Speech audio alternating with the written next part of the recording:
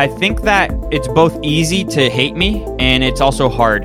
If you watch my show or read my tweets or whatever, I'm still kind of humorous. I'm not really a zealot, and it's just how I am. Welcome to the Conservative Curious podcast, where we uncover niche thinkers at the intersection of philosophy, tech, and culture. I'm your host, Jessica Dang, alongside my friend and co-host, Ani Pai. In this episode, we talk to Josh Lekach, host of Wrong Opinion, a podcast that blends pop culture, viral videos, politics, humor, and deep philosophical musings. Josh tells us about his red pill moment, why he's Gen Z's favorite internet dad, who would get his vote between Trump and Kanye, what makes him feel the presence of God, and why men should never wear flip-flops.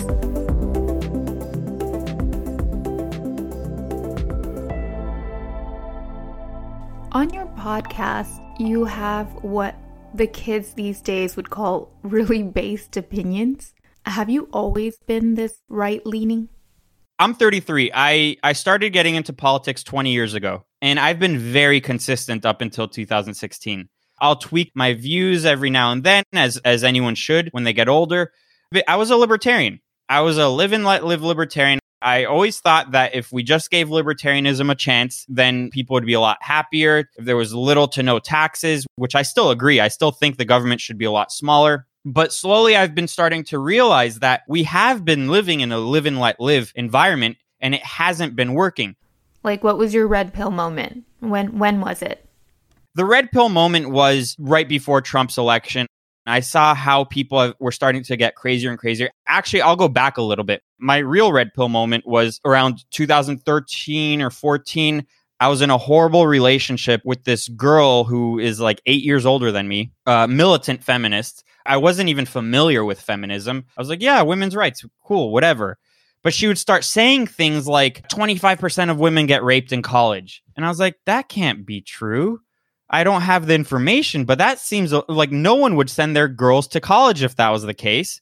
So I started doing research, and then I found this guy, Milo Yiannopoulos, who had 9,000 followers on Twitter. I befriended him. I became friends with him in real life, and he started talking about Trump. Before that, when Trump entered the race, I liked him as a meme. I thought, this is hilarious. I'm a rabble rouser. I like people like that. I don't like people who are too vanilla. It's boring. You can't accomplish anything. It's not persuasive. You need to be a little bit out there to be persuasive. Milo was on the Trump train, but for real, when I was around him more and more, I started to realize, oh, we need someone like this. You can be Ron Paul or Rand Paul and talk about how we need to abolish the IRS, but you're never going to convince anyone. And then I started to shift my views to where I think culture is more important than politics. Andrew Breitbart said it. Politics is downstream from culture, and I've never looked back ever since then. In your case, I think red pill would probably refer to, in our time, it means something way different probably than it did even a few years ago, right? For you, it would have been like just really like, wow, I was living in this matrix of all these ideals people had to put on me, and you just saw what was out there and that it was a complete lie. It definitely has changed its meaning. So I'm talking about the 2016 version. It's crazy how things have gotten in just 4 years or less than 4 years. Sometimes on your show, you'll talk about how you put your views out there, but then you'll get this backlash from people who are your friends. Have you been able to red pill anyone? Not really friends. Those friends that you're referencing are people who have dumped me, and I've known since the early 2000s. I am a Nazi to them. I'm done. And it's funny because they look at this stuff as fashion. And I think that is very dangerous. For instance, BLM. BLM is fashion. It's what is in right now. It's very easy to get in and to be sucked into it and to believe it. Your views are prepackaged, and you don't really have to question anything. So with regards to people I know, yeah, I've been dumped and I don't care. It's dead weight anyways. I have a very tight, close-knit group of friends who will be my friends forever. Other than that, they're superfluous. But who I have been able to persuade are the people sticking around following the Sadwater account, because that's why I post my wrong opinion promos. And a couple times a week, I'll tell them to submit questions and I'll answer them. For some reason, parents are very lazy and don't talk to their kids about important things. It's almost like I'm their internet dad, where they feel comfortable enough to ask me certain things and I'll give them straightforward answers. They've never even heard that as an option, what I tell them. They've never heard porn is bad or masturbation is bad. And by the way, I'm not coming at it from a religious dogmatic standpoint. I'm coming at it from a realistic, practical standpoint where constant dopamine hits aren't good for you. Going back to the doing what feels good thing is not good for you. And in order to grow as a person, you need to overcome certain things, and you won't by staying in a perpetual state of adolescence. Where do you get that from? Your own dad? No, well, I was talking to my dad about this a couple days ago. I said, "Pa, you, for instance, with drugs, with smoking or marijuana or whatever." I told him, I'm like, you would tell us any degenerate can just do it, which is an interesting premise to start off with. Like, okay, but go on. I want to know more. We always had dinner together as a family every night, probably minus Sunday night. I forgot why. And we'd always have these conversations. But with certain things, he never went deeper. And I feel like I'm picking up the, what's the saying? Mantle? Torch? The torch, yeah. And I'm picking up where he left off and I'm going deeper with it. Kids are exposed to much more now than when I was a kid because of the internet and social media and all that. I feel like they can handle a lot more at a younger age. People should be out in the real world earlier and really like skinning their knee and like getting to see what real life is like. But yeah, if they don't have that, then they have you. Or like the other internet dads. Like I know Milo called Donald Trump daddy. And yeah. I know that Jordan Peterson has this dad vibe as well. Yeah, maybe people are looking for father figures. I'm very worried about where everything is going. I really hope when I have kids, I don't want to be lazy. I don't think it's good to expose these sorts of things to kids at an early age. Yes, they can handle a certain amount of things, but if you look at the suicide rates, they're getting higher and higher at a younger age. You have kids comparing their lives to all these other people who are their same age, and they're only getting the nice parts of their life. They're saying, oh, these people have such better lives than me. They have such more glamorous lives than me. Trust me, I know celebrities. Not only are they dumb, but they're miserable. So going from libertarian, live and let live, to what would you call yourself now? Is it conservative or? I'm a registered independent. I've never been a part. I mean, I was briefly a part of the Libertarian Party, but I never want to be a part of a party ever again. Like your worldview, would you consider yourself? Yeah, I would consider myself an America First paleo conservative. It's hard right wing. What made you think there's something to being traditional? It was a natural progression. And then it kind of hits you all at once. You start realizing that the people who are live and let live are the most miserable people. People who are atheists are the most miserable people. And they make fun of all these conservatives as backwards, anti-science. But if you look at the people who get married younger, have kids, go to church. Look, I'm not religious. I don't go to church, but I see that it works for the majority of people who do. Conservatives and religious people tend to give more money. They don't rely on government to give to people. They tend to be more community oriented. The word community has been hijacked by the left. You hear them say it all the time, but what community are they talking about? I don't see a community out there.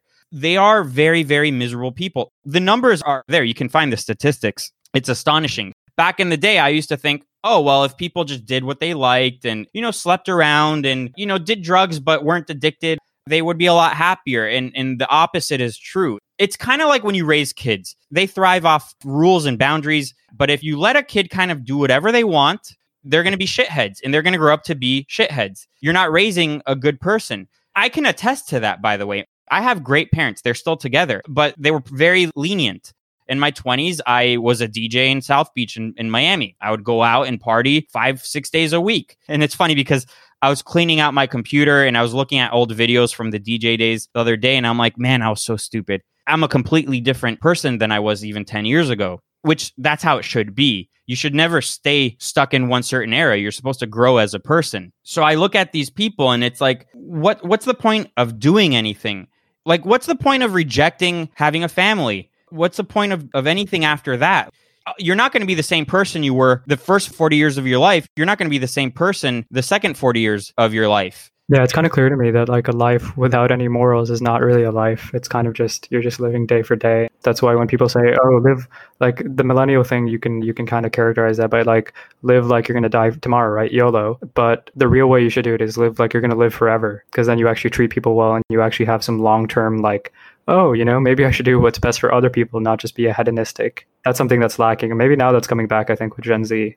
I hope so. I mean, like the rejection of porn is a very good example. The fact that you can convince Gen Z way quicker to reject porn than you can a millennial. They're very set in their ways, whereas Gen Z is a little bit more open-minded with regards to that kind of stuff. The whole YOLO thing, live your best life, it's all these mantras that sound nice, or self-care, or adulting. You're congratulating yourself for doing your laundry. You're supposed to do your laundry. That's not adulting. That's just being a normal person, a productive person. Everything that millennials do, we're supposed to congratulate you for like making your bed. My bed is made. I make my bed every day. I wake up right away. The first thing I do is I make my bed. This stems from narcissism. Part of the whole self-care thing is like a mental health check. Like no one cares about that. You're just a narcissist. Therapy is for narcissists. You get to go talk about yourself for an hour a week to some guy who's not really paying attention, and you're just paying someone to listen to you. The dudes who built the Empire State Building in 13 months go home and tell their wives, like, I feel so sad and so insignificant. No, they went home, they ate with their family, and they went to sleep and they did their job. No one congratulated them. Yeah, I don't think you solve your problems by talking. It's kind of by doing stuff. You kind of have to work your way out of it, which is what people don't realize. Look, we're living in a very feminized society, and the whole talking about your feelings is a very feminine trait. And I get it. Women do it. It works for them. It doesn't work for men. If anything, it brings upon this self-loathing aspect in your life that is very detrimental. When I talk to dudes, when I give them advice and they mention how they're unhappy, I said, well, do you work out? Have you quit porn? Do you eat right? The best person that can help you, especially as a man, is yourself. We're so distracted with social media that there's no time for self-reflection. A lot of people like to talk about meditation. It's essentially a form of meditation. And for people who are religious, prayer is the same thing. It's a moment of self-reflection. So, okay, fine, you don't believe in God. Sit in a chair, put your phone away. Don't even close your eyes, but just think. That's why I like taking showers, because you don't have your phone in there with you, and that's where you get your best ideas. When you harp on about certain things that upset you and you keep burdening other people with your problems, it's the rules of attraction. You're alienating yourself from the people closest to you. It's not an attractive thing, and you're the best person to solve your own problems. You know what else you mentioned, which I thought was really interesting? It was a friend who unfollowed you. You said that she is the type of person who just eats what's fed to her, metaphorically. She does it because she doesn't have to think about anything. It's already like served to her. And I feel like the masses, maybe even Gen Z, definitely millennials, are just eating what they're fed. And it's mind-boggling to me that no one ever questions anything. I think it's a few things. I think one of the aspects is it's out of fear, out of comfort. It reminds me of something I always tell people about voting. I think fewer people should vote. Only the nerds, like the people who this is what they eat, breathe, and sleep. Politics. It's not like there should be a rule to ban people, but this whole thing of encouraging people to vote. Look, if you look at the bell curve, most people aren't impressive people. Most people don't even have time to pay attention to all of this. And if you encourage more people to vote, you're basically canceling out the smart people's vote. And I'm not even talking about to one specific side. I'm talking about to both sides. This is why we have cancel culture within politics now. There's no talk about what's it called? Policy or policies. Yes, there's that. Thank you. There's no talk about any of that anymore. We've made politics a personality. I hate when people put in their bios their political views and all of that. It's the same as putting your pronoun in your bio, because if you boil down your whole being to what you believe politically, then I don't take you seriously for the most part. I think it's lazy, one-dimensional. People are more than just their politics or their religion. Most people are susceptible to being programmed a certain way. We're seeing it with the whole BLM thing, with the whole, even the Corona thing. I mean, there's so much disinformation because most people kind of pay attention to it. Most people are too busy with their own lives, so they only take the headline of something. That's why we can have something like fake news to be as effective now more than ever. Yeah, and I think that the only way that the American system can work, it was originally built for moral people who were involved and engaged in their community. I don't know the solution. Back in the day when this country was founded, I think you had to be a landowner, but then people might say, well, that's racist. Maybe the way to fix it is one vote per household or something. I don't know. Maybe democracy just doesn't work. Maybe we're at the plateau and it just doesn't work. Maybe we should bring things back to a state level. I really don't know. People like to make fun of this country and say, well, I remember 10 or 15 years ago, people would say more people voted for American Idol than the last election. Good. I mean, like if more people are invested in that, they should pay attention to that rather than who's running the country. If your votes mattered so much, then everything would look different, right? Then now Trump has won or whatever. Like they were saying he's a Nazi. But really, what has changed for a lot of people? They're kind of like, I expected this reactionary president and they got cheaper taxes. Yeah, imagine what Trump would have been able to accomplish if there was no Russia collusion hoax or Ukraine bullshit, if the coronavirus wasn't politicized like it was, if the BLM thing wasn't as top down as it is. His presidency would look a lot different. But really, you're talking about a guy who, people were predicting war with North Korea, and if anything, he made our relations with North Korea better because he's strong. You can only have this kind of polarized country when you want everyone to be involved in politics. If fewer people were involved, I guarantee you this wouldn't even be a thing. No one would care. People would have been upset about Trump for a day and then they would have moved on with their lives, but they've made it their mission to complain about him every day. I don't think it's a healthy thing. When Obama won twice, the next day I moved on. So separating it from your personality is actually healthier for society. Look, politics is war.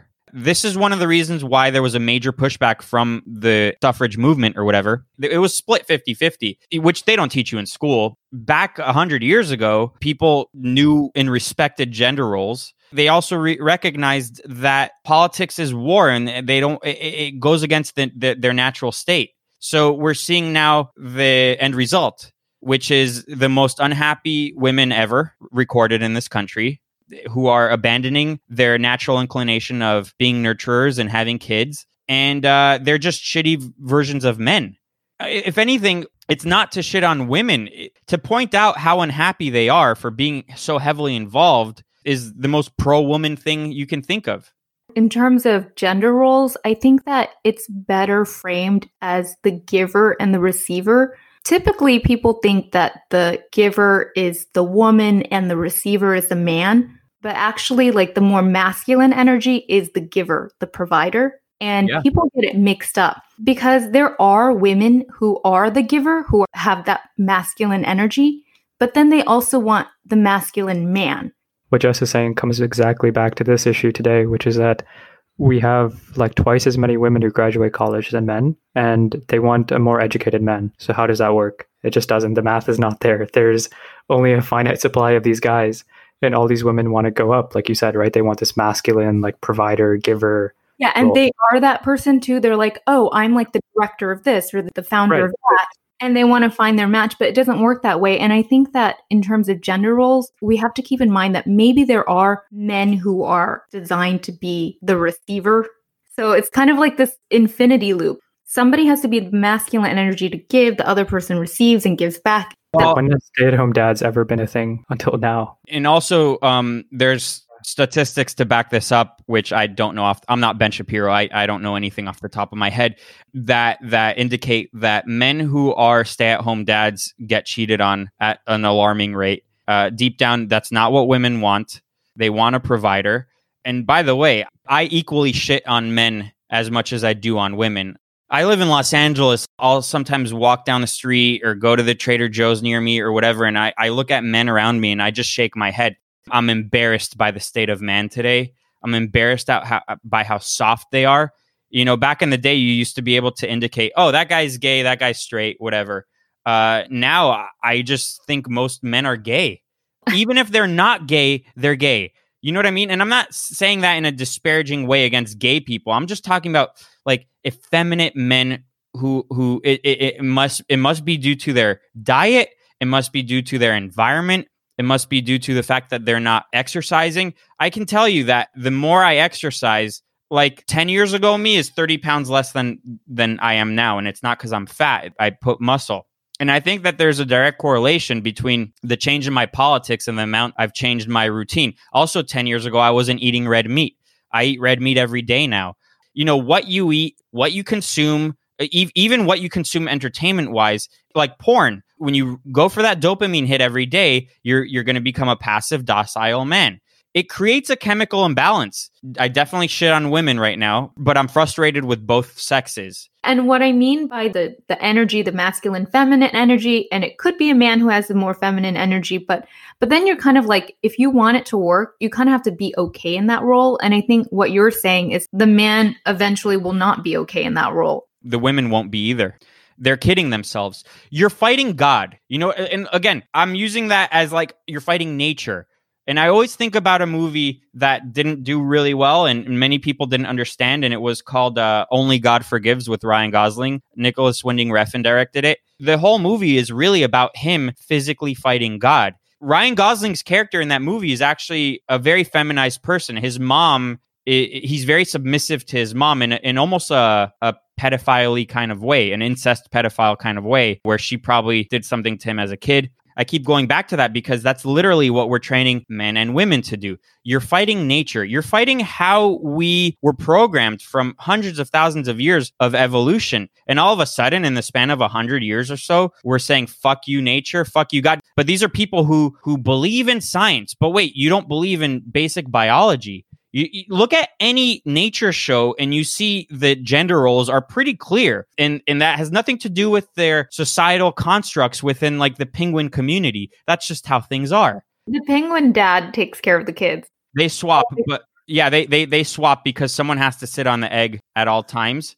But I mean, go look at our closest relatives, the apes and all that. And or even like the fucking bird. I forgot what it's called, but the bird that cleans the floor on the bottom in the jungle. You know the bird I'm talking about? Yeah, the one that cleans and then he dances. Yeah. I mean, how is that not what we do? So when women complain about men approaching them, you're complaining about nature. Maybe you should complain about their what's it called? Their moves, their tactics. You complain about their tactics, but not that they're approaching you. One of the things I talk about also is how dating apps are horrible for the most part. It gives men an out. You're taking the hardest part about asking a person out, which is asking them out, and you're letting an app do that for you. How are you supposed to recognize red flags? The nice thing about meeting someone in person is you can look at the indicators. You've attained a filter. The older you get, the stronger your filter gets. But when you let an app do that for you, it's a recipe for disaster. And you're attracting weak men who don't want to approach you in real life. How is that a feminist thing? I don't understand. Okay, so you said that you are not a religious person, but then you have these like really traditional views. You're very pro-family, very pro-life. For a lot of people in America today, they're not really into traditionalism or religion. So I'm not really sure where they would get that foundation from.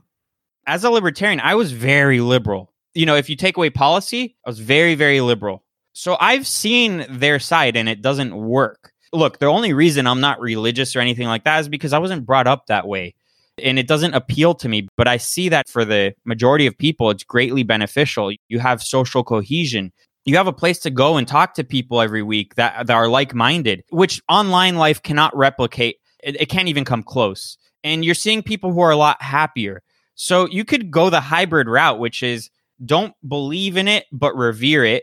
Recognize how important it is for social cohesion and for people. The only reason why we're here today is because we tell stories to each other. Religion is stories that you can pass down. The reason why I think something like tradition is important is because the alternative is BLM. BLM is a religion, whether you want to acknowledge that or not. It's a religion. It's a cheap imitation of religion, but it's a religion. And I would rather align myself with something that's been around for a couple thousand years, that as humans, we've built the most amazing structures, the most beautiful art, the best, most stable countries ever.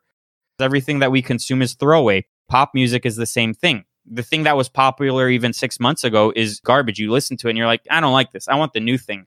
So I've even changed my life in that aspect too. I've been watching older movies. I listen to classical music, not to be pretentious. I just think that it's more appealing. It's godlike in the sense that it's almost unbelievable that man created something like this. And it's sad that with all this technology we have, where's the next Beethoven or Mozart? Where are these people? Where's the next Michelangelo? We've traded all of these things for superfluous things like modern art, modern architecture. It's all meant to be temporary, whereas Notre Dame is not. It's meant to be there forever. It's meant to invoke feelings of awe. You're in awe of being in its presence.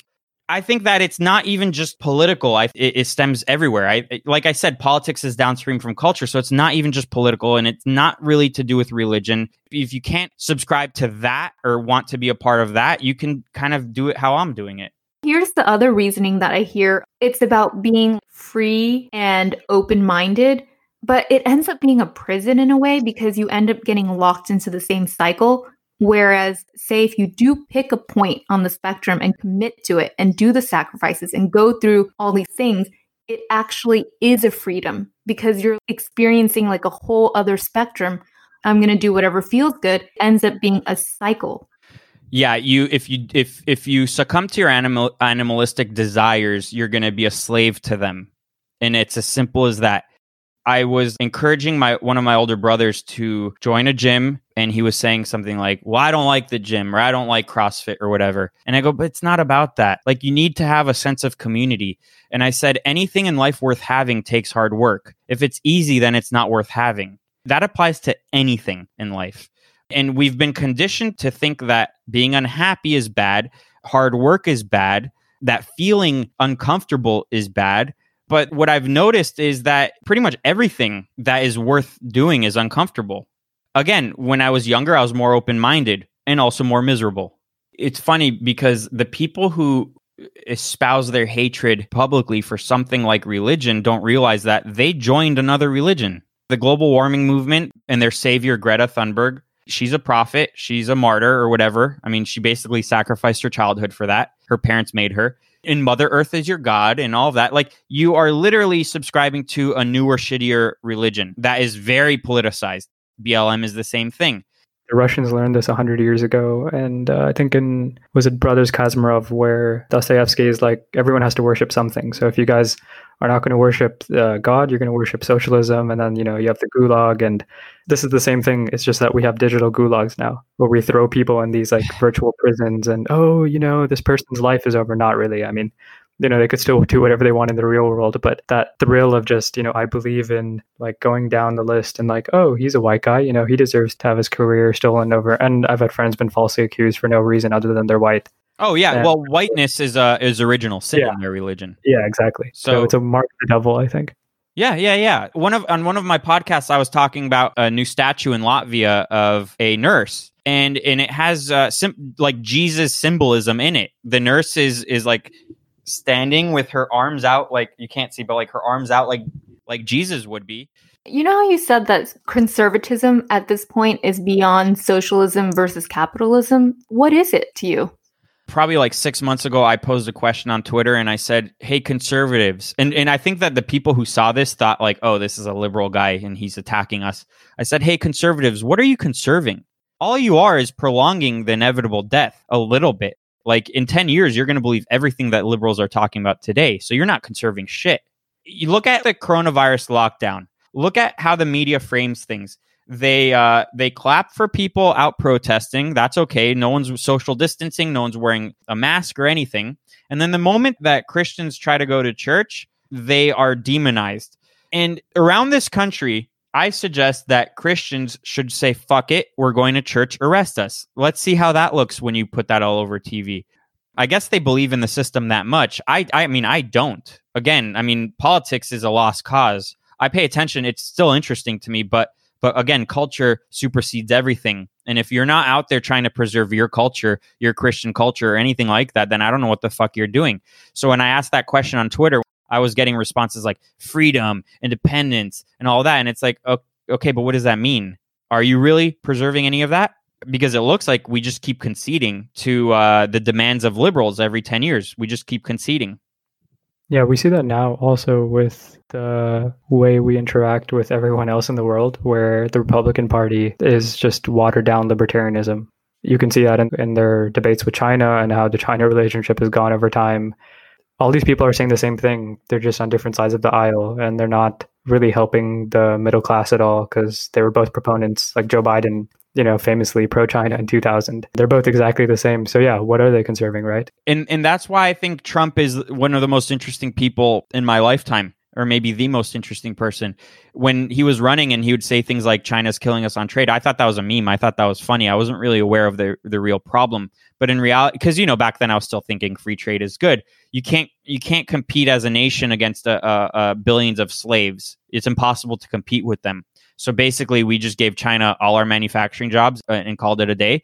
Why do you think there's opioid addiction in this country? People have no sense of purpose anymore. Also, that had to do with the unions and our products kind of sucking and all of that. So both parties had a plan. I mean, Bill Clinton basically did that deal with China in the early 90s. But every politician after was basically, it didn't matter what party, they basically bowed down to China. Trump is the only one in my lifetime to fight back and say, no, we need to bring back manufacturing here. Not only did China take all our manufacturing jobs, but they're basically stealing our intellectual property. It's known. They learn everything, which is great. But then instead of staying here, which I think if you're going to go work in that stuff, you should be forced to stay here. Like, we have to keep you now that you know all this stuff. The interesting thing about Trump is he's not part of really any political party. The Republicans hate him, and obviously the Democrats hate him. We need people like him. He's a wrecking ball, and we need people like him, which is why I think in 2024, if they don't kill him, Kanye might have a chance to be president. And he's basically cut from the same cloth as Trump. It'll be harder to call him a racist. If it were down between Trump or Kanye, who would have your vote? Well, Trump, because he would win. I don't believe Kanye is. I think he's testing the water right now with 2020. I think he's really just right now in the process of learning how all of this works, and maybe silently aligning himself with specific political operatives. But I think 2024, again, if they don't kill him, I think that he has a major shot. He gets it. Like, sometimes he'll say things like when he had his rally and he said that we should give moms $1 million per kid or something. I'm like, oh, he just said that. He just pulled that out of his ass right there. But if he sat down with a policy person, he would realize that the real problem with the Black community is fatherless homes. And really pinpointing the root of the problem is the war on poverty and the welfare system. You know how you asked that question on Twitter? I would say that conservatism to me does have a libertarian angle to it. We do respect everybody's right and freedom to live the life that they want to live. I think that conservatives want to conserve traditional values that are being infringed upon or trying to be erased. So I think that's what conservatives are trying to conserve. Yeah, but they're doing it the wrong way, because they have yet to recognize that the left won't stop until they're completely eradicated. Conservatives typically, they actually want to live their lives and be left alone and all of that. But time and time again, we have seen that is not how the left operates. I mean, look, the left controls tech, academia, they control media, they control the entertainment industry, they control everything. And anytime there's like a little sliver of a conservative person popping up into their controlled arenas, they eradicate them. There was a college professor who, it just came out, he committed suicide. He said something like he believes in gender roles. Like, that's the most shocking thing he said. They fired him. And then a week later, he killed himself. I don't know if that's completely true. Maybe someone killed him. But really, they want you dead. And conservatives still think it's about capitalism versus socialism. They still think it's about the tax rate. They still think it's about all of that. And it's not. To me, I think Reagan is one of the worst presidents of all time. He had a chance to recognize this as a problem. We have been infiltrated over the past 100 years by people who want to undermine what this country was founded on, and they have embedded themselves in the universities. And he thought it was about weapons and making more weapons than Russia, when it was really about ideology. So to him, it was about tax rates and weapons, when in reality, it was ideology. Who are your favorite thinkers in this space? Roger Scruton is one of them. He died a year ago. He was pretty much the last great conservative philosopher. He was knighted. He's British. He made a documentary, I think maybe for the BBC. I don't know if I remember that correctly. He made this around 10 years ago, Why Beauty Matters. That had to be one of the most impactful movies I've ever seen. You guys should watch it if you haven't. It's free on Vimeo somewhere. There's a libertarian documentarian named Adam Curtis. His work is very, very interesting. He basically has access to old BBC footage and he puts them all together and creates documentaries. The last one he made was in 2016, a month before the election, called Hypernormalization, which basically predicted the outcome of the election correctly. He made a documentary before that called The Century of the Self, which pinpoints where and how products became part of your personality rather than just a bar of soap. It's why is this bar of soap you? Which is really where the era we are living in today. So I would say Adam Curtis for sure. I'm trying to look. I don't, other than that, off the top of my head, I don't know. There's some interesting esoteric Twitter accounts I follow. Can't remember them off the top of my head, but in your pilot, I watched it, the one with the Tucker Carlson on the coffee mug. You also had like Bronze Age Pervert, but you said you never read that book. No, I read half of it, and it's really hard to get through because he misspells things on purpose. Look, when Trump does it, I think Trump does it on purpose. He does it to highlight a point, so it makes you kind of go back. Do you remember when he wrote Covfefe? Yeah, I don't understand that, but it definitely got attention. But he'll do that sometimes, I think, because it forces you to kind of go back and reread certain things and not gloss over them. But to have a whole book written like that is it's a little bit complicated to read. Maybe I'm not that smart, but I do like some of the things he has to say, and I follow him on Twitter. But I wish there were more people in that sphere kind of working on this. Like, how do we bring back this ideal of what we want masculinity to be, not accepted as it is? Obviously, some of the stuff he says is could be off-putting to people, but there's no other Bible for the modern generation guy, right? No, it's insane to me how lost men are right now. I mean, women too, but I can relate to men a little bit more. Didn't you say something about like a man should never wear flip-flops? Yeah, Gavin McInnes says that too, but I've been on that boat before I even knew him. I think aesthetically it's gross, but also you're not prepared for anything. Sometimes I'll watch these videos of the riots happening in Portland, which is now on day 61, I think. And sometimes I'll see dudes wearing flip-flops. I'm like, you're in a war zone. What the fuck are you doing? And their excuse is, I want to be comfortable. I'll give you a little bit of a trick I do. I do my podcast in my bedroom, but I wear shoes every time I do a podcast because I want to feel like I'm working. Because if I was comfortable, I wouldn't perform as well. Also, I don't eat before I do a podcast. I haven't eaten today yet. Not because I'm fasting or doing that intermittent fasting thing, but because it slows me down. Like, yes, I'm a little bit uncomfortable because I haven't eaten, but I guarantee you I would come off as completely retarded on this podcast if I ate like a burger right before this. When you talked about the flip-flop thing, I was like, oh, I could never sleep naked because, like, what if something happens in the middle of Yeah. Also, girls run colder. There are guys who kind of understand that there's, like, violence in this world and you should be prepared. And then there are guys who just don't understand that. Look, every day of your life, you have a routine. Everything goes smoothly. But it just takes one day for something crazy to happen. Like, I was nearly jumped quite a few times, and you just wake up and you're like, either you fix that or ideally you just look like the type of person that nobody wants to jump in the first place. Yeah, exactly. Which is why you got to work out. As a man, you have to be as imposing as possible. Like, you're almost better barefoot than wearing flip-flops. Even when I go to the beach, I'll wear Vans. I don't own flip-flops. I don't own sandals. I don't own shower shoes or whatever they call it, or Crocs or anything like that. Right.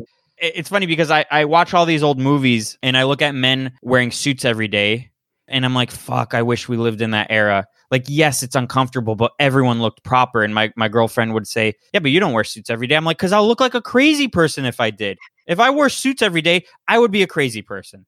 You look like an LA guy, very fashionable, hip LA guy. You look like you could be a DJ, but then you have this thing that Peter Thiel calls the alpha gamma quality. The paradox is that you have these super traditional values. I think that it's both easy to hate me and it's also hard. If you watch my show or read my tweets or whatever, I'm still kind of humorous. I'm not really a zealot, and it's just how I am. I dress the way I dress because at a certain point in your life, you kind of stay stuck there. I wear all black, not because I'm a goth or anything. It's just kind of like what became my aesthetic. But I do wish we went back and we all wore suits and We were proper. Again, like I'd shit on women. I'll think to myself or say that I think they dress a little too slutty. They leave very little to the imagination. It's the least sexy thing that they can do. But I shit on men equally. Like when you go to an airport and you see a dude with baggy sweatpants, sandals, and then a neck pillow, or like even a giant pillow, and his excuse is, well, I want to be comfortable. Like, be a fucking man. You're supposed to be a little uncomfortable. I went hunting in September in Alaska. We roughed it kind of. I mean, we stayed in a cabin thing, but while we were outdoors, we had to climb up a mountain. That took 3 hours to climb. And we'd be up there and nothing would happen. And we have to climb back down and do all these things. And it fucking sucked. There were days we didn't see any animals because they can smell it. Like we smell like skunks to deers. And if the wind is blowing the wrong way, then we're fucked. Our day is ruined. But getting dirty up there, by the way, you feel less dirty climbing a mountain in Alaska than you do walking for a couple hours in LA. But you feel like the sense of accomplishment, being that uncomfortable, being that dirty, that sweaty, and everything in life is really easy. Like we get to travel across the world like this. We get to have warm showers and all of that, but at least 1 hour out of your day needs to be grueling, or you need to be put through something to feel like you survived something, or else you're not a man. And not everything has to be comfortable. David Goggins. So he's done a lot of things, but he was like the triathlon guy, the guy who was like in the SEAL, Green Beret, like he did all of these different various army endeavors, and now he's famous exactly for that. His army friends have said, like, I've never seen a guy that intense. He's like, I'm just going to run an ultra marathon today.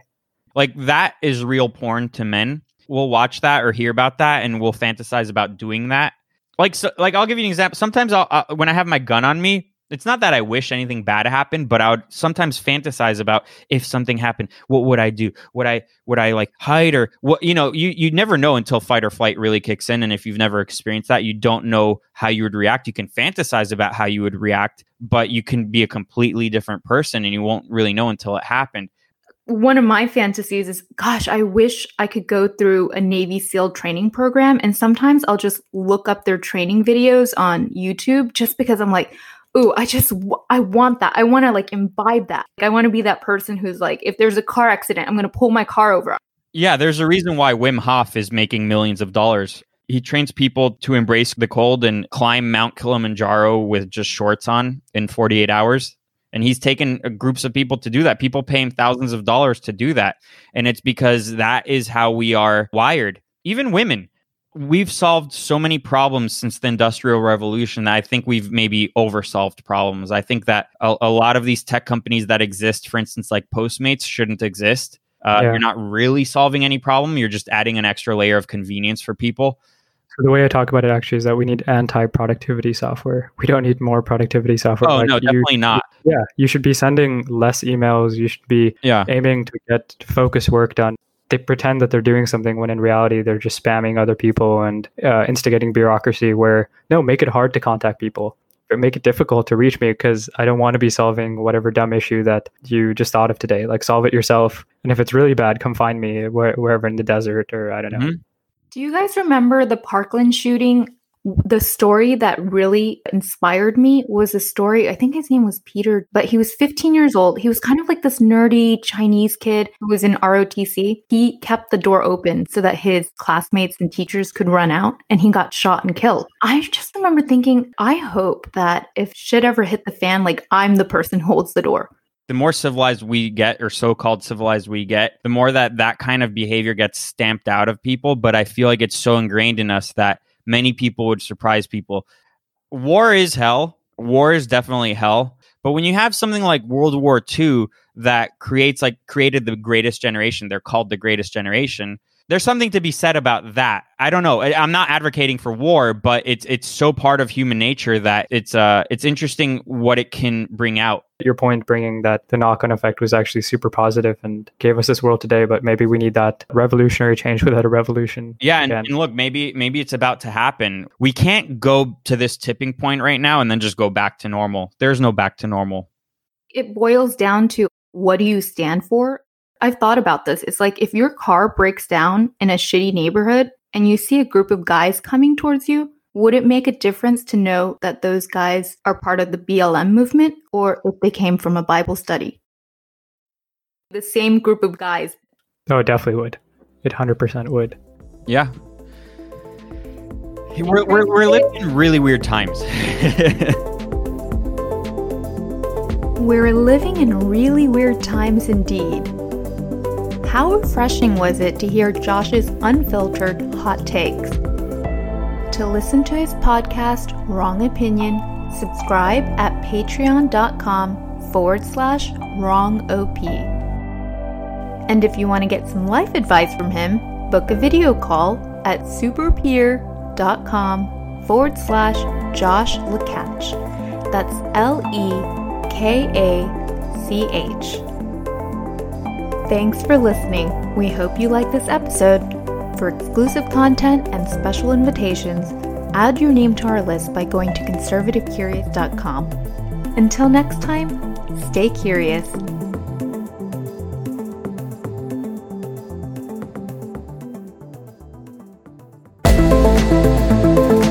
So I think we're there. Is there anything that you wanted to say that maybe we didn't get to? Not that I can think of. We covered a lot.